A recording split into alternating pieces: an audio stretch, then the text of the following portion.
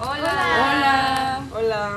Bienvenidos al capítulo número 1 de Integriudem. Estamos presentes María Paula, Ximena, Ana Lourdes, Valeria, Dariana.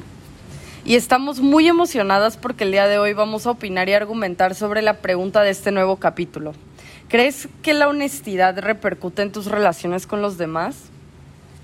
Yo hoy quisiera comentarles que en nuestra clase pasada de Meta hablamos de la integridad y compartimos que según Ludem la integridad representa a las personas que trabajan por vivir siempre en congruencia, procurando el mayor bien posible. Aprendimos también que Ludem es un requisito muy grande la integridad académica, ya que tienes que incluirla en todas tus tareas, dar tu palabra de honor en cada tarea, y que es algo súper importante para poder permanecer en esta universidad. Y la verdad, antes de esta investigación que realizamos no estaba tan familiarizada con el concepto. Dentro del sistema de integridad se encuentran 6 importantes valores que ayudan a crear personas íntegras. ¿Se acuerdan que nuestro profe Charlie de Meta nos habló sobre 6 valores? Sí. Estos son honestidad, responsabilidad, justicia, respeto, confiable y valiente. 6 valores que nos enseñan a ser una persona con integridad académica. Este es un tema muy importante en la Universidad de Monterrey. Nos enseña a poder ser parte de esta universidad. Debemos tomar esto en cuenta y aplicarlo en nuestro día a día. Sí, súper interesante, me acuerdo bastante. Yo la verdad que pues considero que todos esos 6 valores, de todos estos, el que más caracteriza a una persona con integridad académica, yo creo que es el de honestidad. ¿Ustedes qué piensan? Sí, ¿no? Sí, porque siento que no puedes procurar el mayor bien posible con los demás si no dices siempre la verdad. O sea, porque, por ejemplo, hace unos años en mi grupo de amigas hubo una pelea gigantesca, porque una de ellas dejó su plataforma de tareas de la escuela abierta en la computadora de otra de mis amigas. Y no lo hizo a propósito, sino que pues estábamos en su casa y ella necesitaba entregar una tarea, pero pues no tenía su computadora. Claramente a ella se le olvidó cerrar sesión en la computadora de mi otra amiga, y sin esperarlo, un día la citaron en dirección con sus maestros, y pues resultó que nuestra ahora ex amiga había entrado a la plataforma de mi amiga y había descargado todas las tareas del semestre que pues ella había subido. Claro que los maestros y los directores estaban enojadísimos con ella porque habían pensado que le había pasado la copia, cuando pues en realidad nunca fue así. Sí. Hubo una repercusión, hubo de que una sanción y todo, pero pues esto hizo que afectara y repercutiera en nuestra amistad, porque pues la honestidad sí afectó esta mentira en la forma en la que nos llevábamos entre todas, y pues ahora ella es nuestra ex amiga. Sí, claro, la honestidad se afecta en las relaciones amistosas. Sí. Hablando de honestidad, quería platicarles que también acerca de la honestidad no solo es un valor, es una forma de vida, porque fíjense que he visto situaciones en las cuales algunas personas ya no saben cómo ser honestas. La honestidad la podemos poner en práctica al momento de interactuar no solo con nosotros mismos, sino también con los demás. Por esta razón, la honestidad repercute en nuestras relaciones. Un ejemplo de ello es como desde cuando somos niños, en las caricaturas que nos pintan a los que son deshonestos como los malos. Como la historia del pastor y el lobo, donde el pastor era deshonesto al momento de decir que venía el lobo a comerse las ovejas. Y ya la tercera vez nadie le creyó al pastor, lo que provocó que su relación con los demás se viera afectada. Sí, entonces es muy importante ser honestos. Y pues les paso a mi amiga Valeria, ¿qué opinas?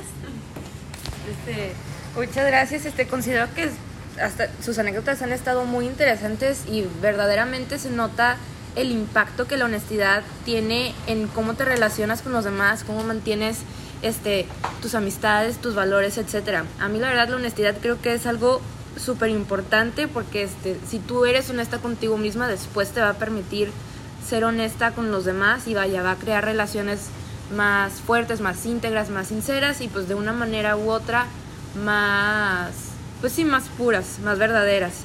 Yo la verdad creo que con la honestidad no tengo una anécdota en específico, sin embargo sí es algo que busco y trato de detectar en las personas, y pues claro, la honestidad siempre tiene que ser tratada con respeto.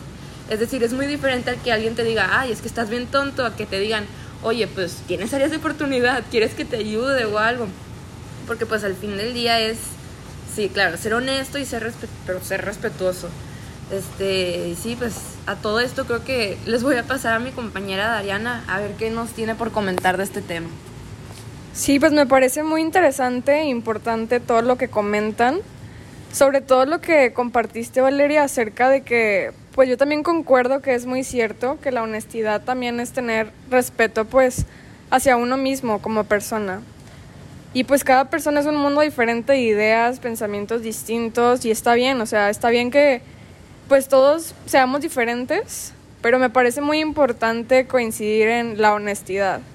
O sea, cada persona con el tiempo se va creando su propia reputación, por así decirlo, y pues no se me hace congruente vivir diciendo mentiras y esperar que las personas siempre sigan creyendo en cada una de ellas.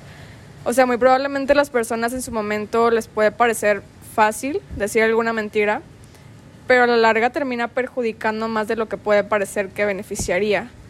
Y pues te generas y te creas esta reputación que no es fácil quitarla, y pues ya las personas no tienen confianza. Yo creo que todos conocemos a una persona que dice mentiras seguido y es difícil como volver a confiar en esa persona porque se ha creado pues esta misma reputación. Entonces pasa que ya hasta nos cuidamos de lo que compartimos o decimos cerca de este tipo de personas, porque pueden llegar pues hasta alterar las cosas que estamos diciendo o compartiendo, y pues salimos perjudicados nosotros mismos. Y también pues se me hace muy padre poder ligar esto de la honestidad hacia la valentía, ya que pues es de valientes el poder tener o ser honestos con los demás y también ser honestos con nosotros mismos.